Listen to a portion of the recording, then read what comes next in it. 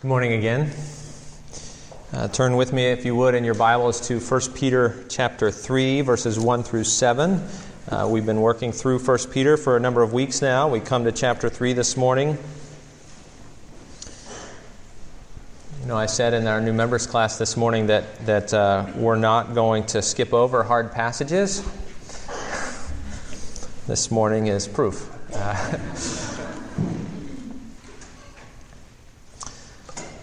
Before we read it, though, let's pray together. Our Father, we thank you for your word, all of it, every word of it. We know that your word is good and your word is truth. We know that we need it. So we pray, Father, that you would open and soften our hearts to you this morning, that we would be ready to receive what you have to say to us in your word. Work in us by your Spirit. We pray in Jesus' name. Amen. 1 Peter chapter 3, verses 1 through 7. Likewise, wives, be subject to your own husbands, so that even if some do not obey the word, they may be won without a word by the conduct of their wives, when they see your respectful and pure conduct. Do not let your adorning be external, the braiding of hair and the putting on of gold jewelry or the clothing you wear, but let your adorning be the hidden person of the heart, with the imperishable beauty of a gentle and quiet spirit, which in God's sight is very precious. For this is how the holy women who hoped in God used to adorn themselves, by submitting to their own husbands, as Sarah obeyed Abraham, calling him Lord. And you are her children, if you do good and do not fear anything that is frightening.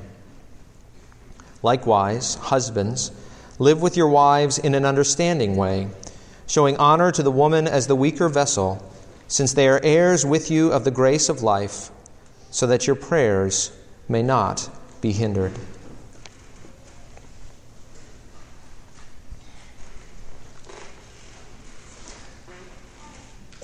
There is a beauty to gospel-shaped living. Maybe you know someone who just loves Jesus and loves people. Someone who revels in the grace of Jesus and shows grace to those around him or her.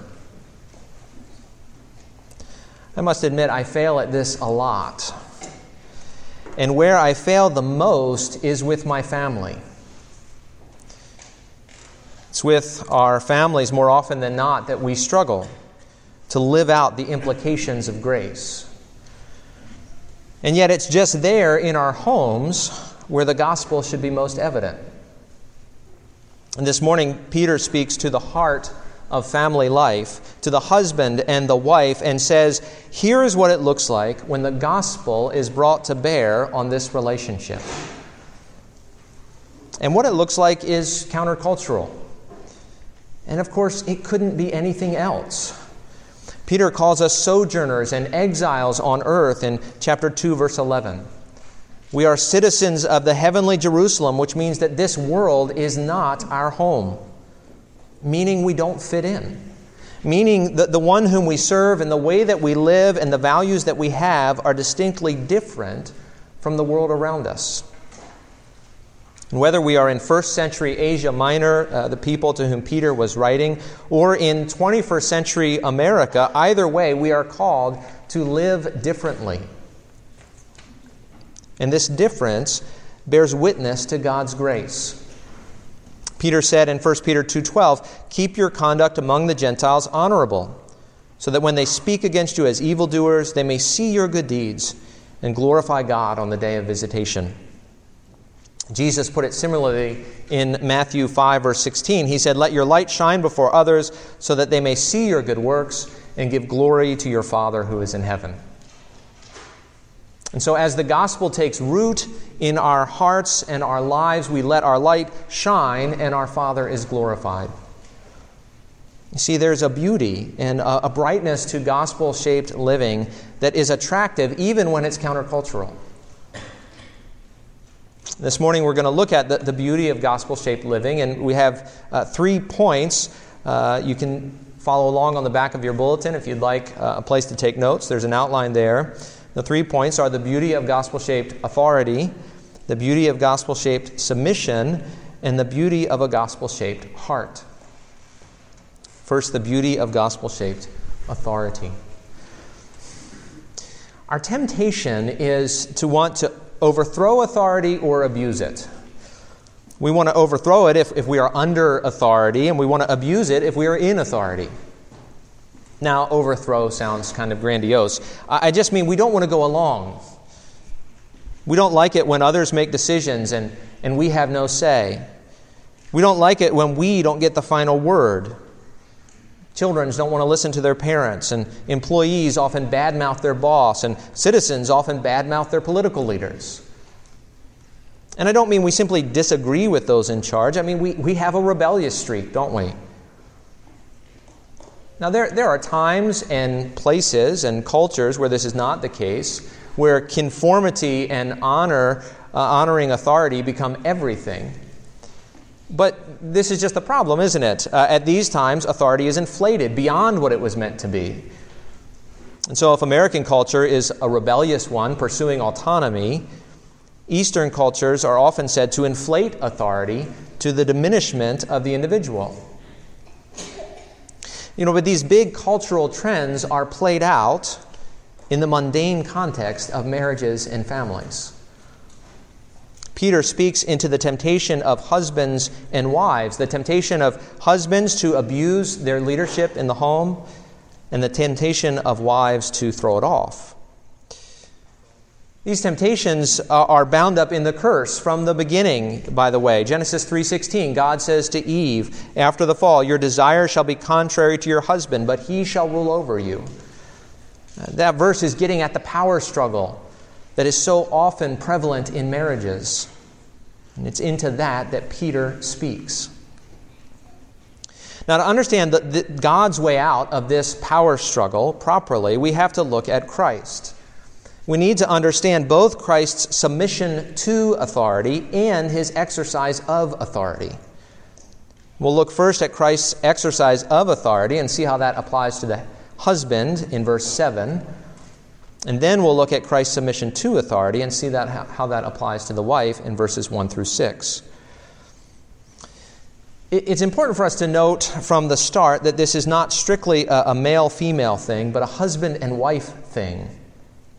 Peter does not say, women be subject to men, but wives to your husbands. And of course, the truth is, in society at large, women will find themselves in positions of authority, and men will find themselves under authority.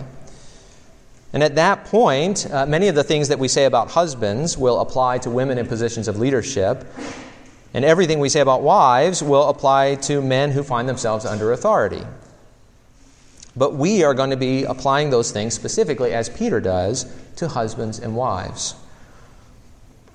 So let's look at first Christ's exercise of authority. And I need to point out really two simple things about authority. The first comes from Matthew 28:18, where we're told that Jesus is given all authority in heaven and on earth. And the point I want you to notice is maybe an odd one. That is that authority there is given. Authority is always stewardship. God owns everything. He has all authority. And if any one of us has authority over something, that authority has been given by God. We are stewards of God's world. Even the resurrected Jesus was stewarded authority. All authority in heaven and on earth has been given to me, he says. And when you are a steward, your job is to care for the thing entrusted to you. Not to selfishly use, abuse, or misuse that thing, but to care for it, to cultivate it, to protect it. Authority is stewardship, always. Second, notice the way that Jesus himself defines authority, and to do that you have to flip over to Mark 10. In Mark chapter 10, you may know the story, James and John want to sit one on Jesus' right hand and one on his left when he comes into his glory. That is, they want positions of authority. Jesus insists they don't know what they're asking for, and the rest of the disciples get indignant, possibly because they didn't think to ask first. But Jesus gathers them together, and he says this in Mark 10:42-45. He says, "You know that those who are considered rulers of the Gentiles lord it over them, and their great ones exercise authority over them." The implication of that word, according to the commentaries, is the abuse of authority, oppression. It's not the simple word for authority, but implies its abuse. "But it should not be so among you. But whoever would be great among you must be your servant, and whoever would be first among you must be slave of all. For even the Son of Man came not to be served, but to serve, and to give his life as a ransom for many." See, Jesus says the model of true authority in his kingdom is service, Jesus' own service. And so as a steward, you care for what is entrusted to you by serving those under your authority. Authority is always stewardship toward God and service toward people. That, I think, is at least a baseline biblical understanding of authority which can be applied in any circumstance. So Peter is speaking to husbands here in verse 7, starting at the end of our text. And he's speaking to husbands whose understanding of authority is off. And you know the stereotype, right? The stereotype of the Al Bundy type, right? If anybody remembers Al Bundy, the man who comes home, he demands food on the table while he sits in his lazy boy to watch football. He's the king of his castle, and everybody is there to serve him. He doesn't honor anyone, but he demands honor from everyone. He doesn't seek to understand, but only demands that others conform. And it's that stereotype and similar ones that people often argue against when they reject the idea of authority and submission in the home. But of course, that's not a biblical exercise of authority.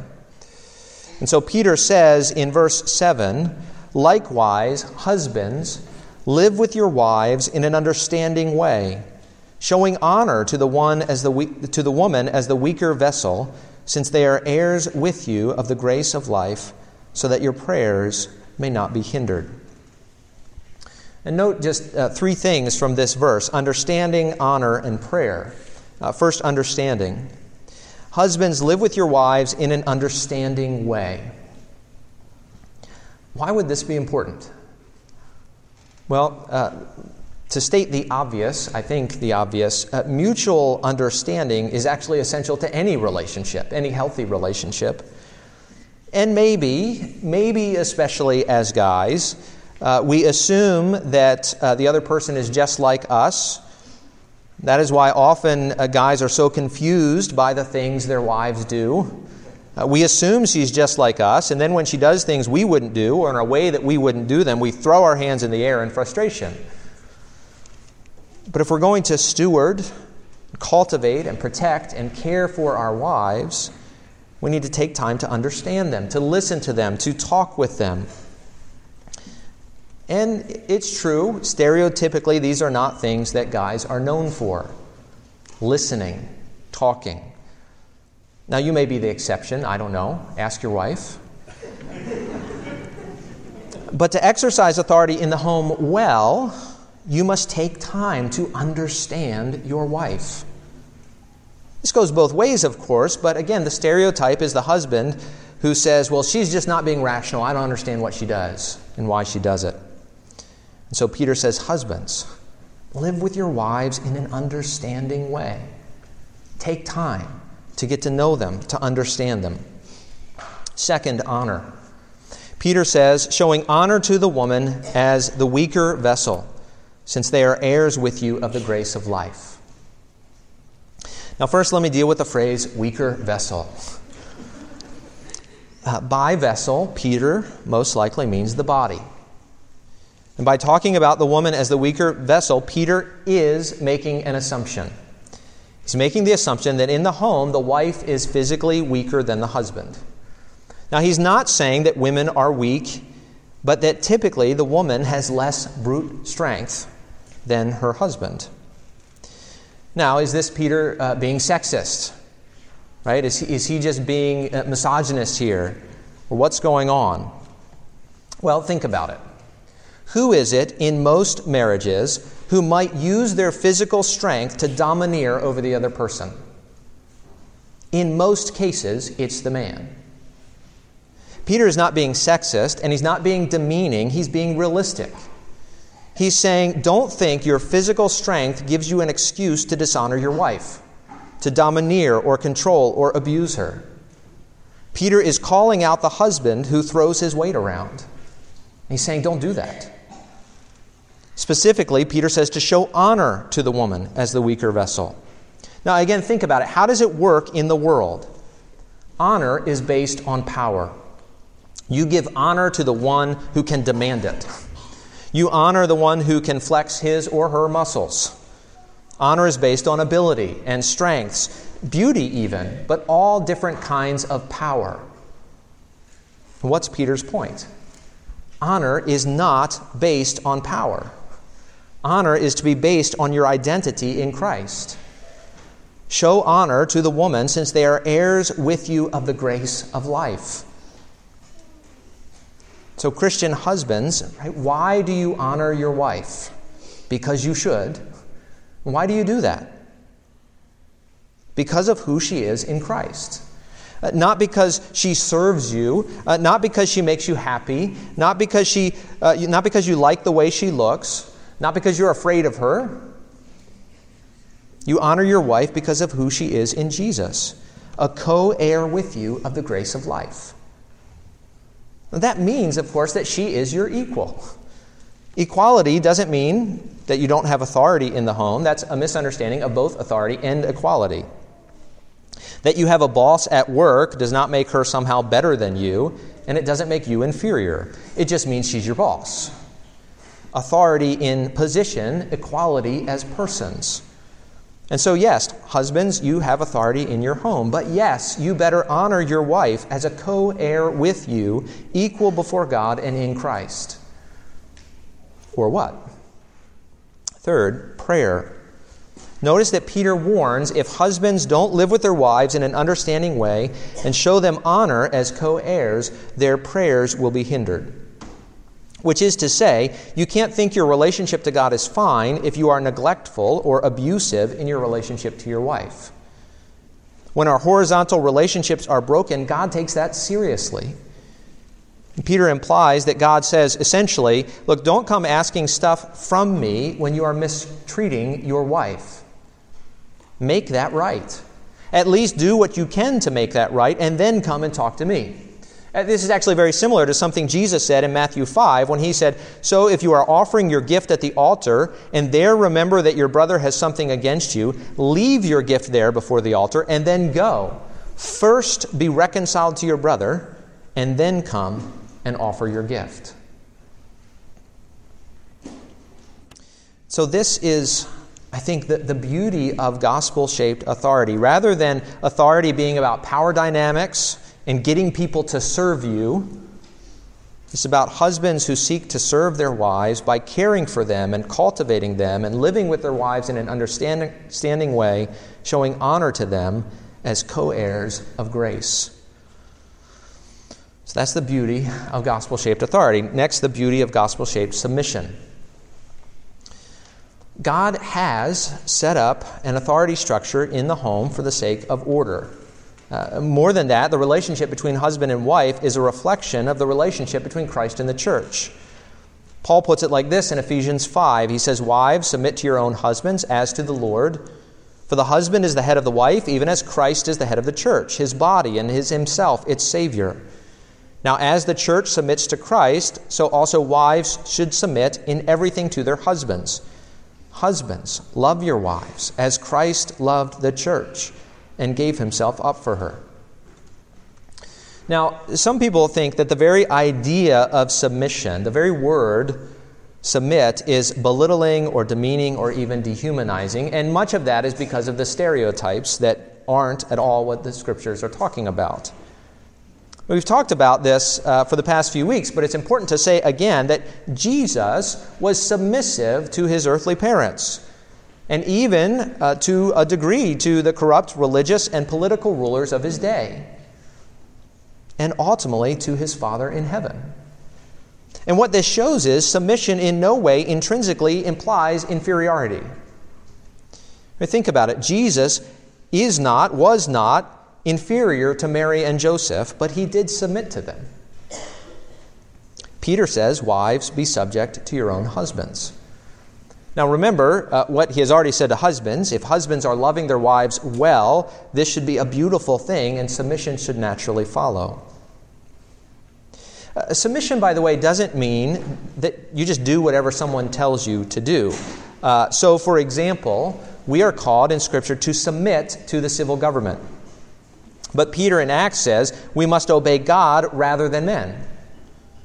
And so when civil or religious or familial or vocational or educational authorities tell us to do things that are contrary to God's Word, we are bound to disobey.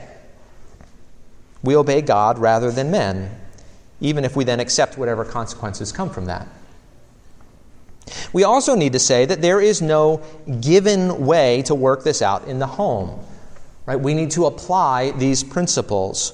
And we should be thoughtful here, right? Think about it. Your submission to governing authorities doesn't mean you can't voice disagreement, or even if you ultimately obey. Your submission to your boss at work doesn't mean you don't collaborate and talk things through, even if he or she makes the final decision. And so submission does not mean, that, again, the caricature that wives must stay in the kitchen barefoot and pregnant, keeping quiet, waiting on their husband's hand and foot. That's not submission. In fact, that would be a misuse or misunderstanding of authority and a caricature at best of submission. Submission does mean you respect your husband's leadership in the home in ways similar to how you ought to respect leaders at work and at school and at church and in the government. Peter says there's an added benefit to this. It reflects well on the gospel. Peter says, "Wives, be subject to your own husbands, so that even if some do not obey the word, they may be won without a word by the conduct of their wives." He's not saying people can come to Christ apart from the gospel there, by the way. 1 Peter chapter 1, verse 23, Peter says, "We are born again through the living and abiding Word of God." It's the Word of God that draws us to Christ and causes us to be born again. But what he is saying is that sometimes what people need is not more words.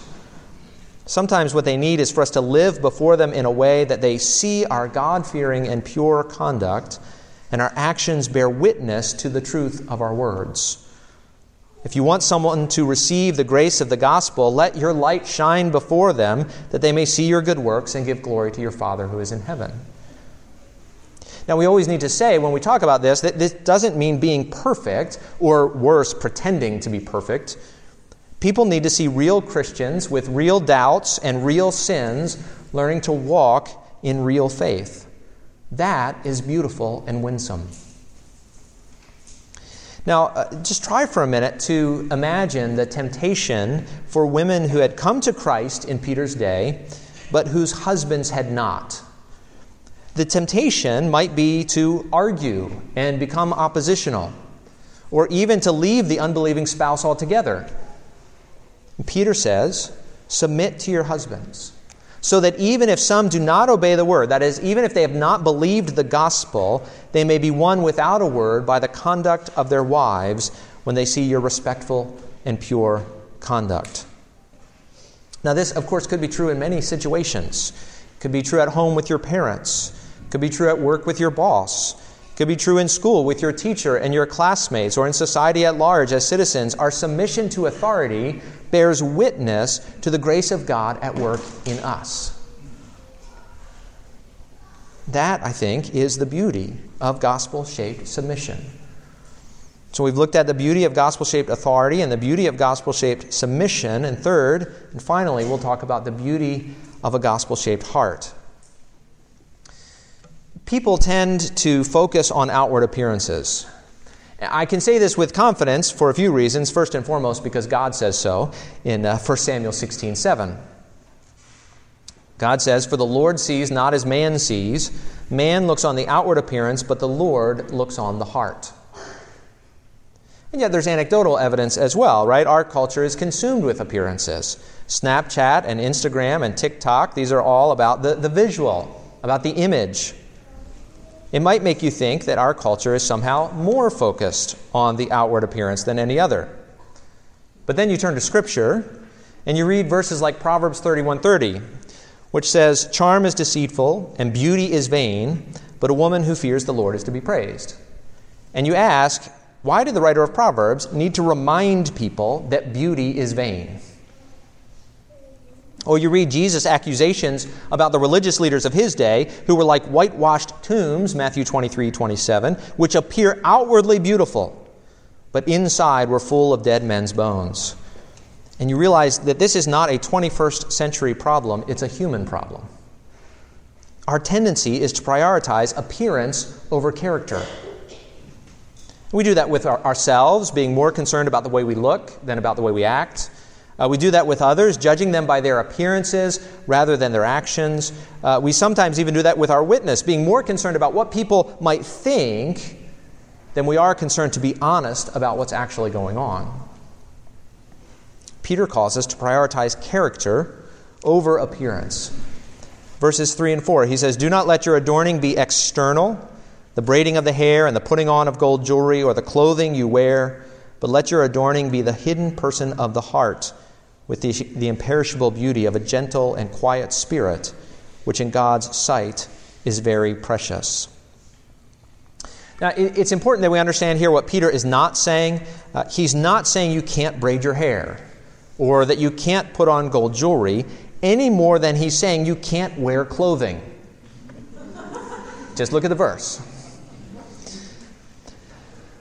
And in fact, the godly woman of Proverbs 31 dresses in fine linen and purple, which would have been considered luxurious and royal, and she is commended for her godliness. The prodigal father clothed his son in the best robe and put a ring on his finger, an image demonstrating God's lavish love. And so Peter is not denouncing outward beauty, but he's talking about the relative priority of the beauty of your heart over that of your body.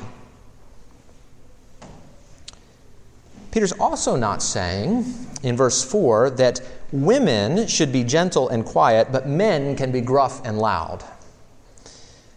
These qualities, gentle and quiet, are actually not uniquely feminine qualities in Scripture. Jesus, in fact, was said to be gentle in Matthew 11:29 and Matthew 21:5. And gentleness is part of the fruit of the Spirit, according to Galatians 5. All Christians are called to aspire to live quietly, according to 1 Thessalonians 4:11. And so Peter is encouraging women not to feminine maturity, but toward Christian maturity, to be concerned about the hidden person of the heart rather than the outer person of their bodies. Now, sometimes some women, and some men too, get consumed with the outward appearance. And in fact, men often encourage this. Sometimes that concern manifests itself in terms of insecurity. We are afraid of what people will think of us, how they look at us, whether they are judging us. And husbands, this may be true of your wife. One way of loving her through that is expressing your appreciation for her beauty. But another way is by expressing your appreciation for her inner beauty, so that she knows that she excels in what is most important. And of course, by that dual appreciation, you help refocus her heart on what really matters, the hidden person of the heart. In fact, we all need this. We need our hearts refocused on what really matters. Right? What is precious in the sight of God? Not whether you look like a supermodel, not whether you're wearing the latest fads, not whether your BMI is where it should be or whether you have a six-pack or not. What is precious in the sight of God is the imperishable beauty of a gentle and quiet spirit. And so let me ask all of you, right? Do you spend as much time focused on the hidden person of the heart as you do on your outward appearance? You know, we spend time and money and energy trying to make ourselves look good and smell good and appear attractive. Do we spend more time and money and more energy focused on our hearts, seeking to adorn the inner man. Well, how do you do that? In fact, how do you do any of this? How do you reflect the beauty of gospel-shaped authority? And how do you reflect the beauty of gospel-shaped submission? And how do you reflect the beauty of a gospel-shaped heart? Of course, the answer is you cannot do those things in your own strength. And so we look to Christ. We look to the one who submitted to the Father and has now received all authority in heaven and on earth. We look to the one who conquered sin, including the sins of pride and self-will and vanity, and rose from the dead, who ascended into heaven, who received the gift of the Father, the promised Holy Spirit, and then poured out His Spirit on the church, the Spirit of holiness and power. Which means that we can now rest in Christ's cross for the forgiveness of our failures, and we can rely on Christ's Spirit to empower us to walk in new life. What we need, both husbands and wives, is the mind of Christ in us, rather than being self-serving or self-seeking or self-willed. We need to, as Paul says in Philippians 2, have this mind among yourselves, which is yours in Christ Jesus, who though He was in the form of God, did not count equality with God a thing to be grasped, but emptied Himself by taking the form of a servant, being born in the likeness of men. And being found in human form, He humbled Himself by becoming obedient to the point of death, even death on a cross. Therefore God has highly exalted Him and bestowed on Him the name that is above every name, so that at the name of Jesus every knee should bow in heaven and on earth and under the earth, and every tongue confess that Jesus Christ is Lord, to the glory of God the Father. See, only as we look to the cross and know that God will care for us, that God will look out for our interests, are we free to not look out for ourselves, but free to serve and free to submit. And only as we see the beauty of Jesus' submission will we realize the limits of outward beauty, as we gaze upon the one who was truly beautiful, not in outward appearance, but in His love for lost and broken people like us. Friends, let us look to the cross and look to the gospel and see true beauty, that we might become truly beautiful. Let's pray.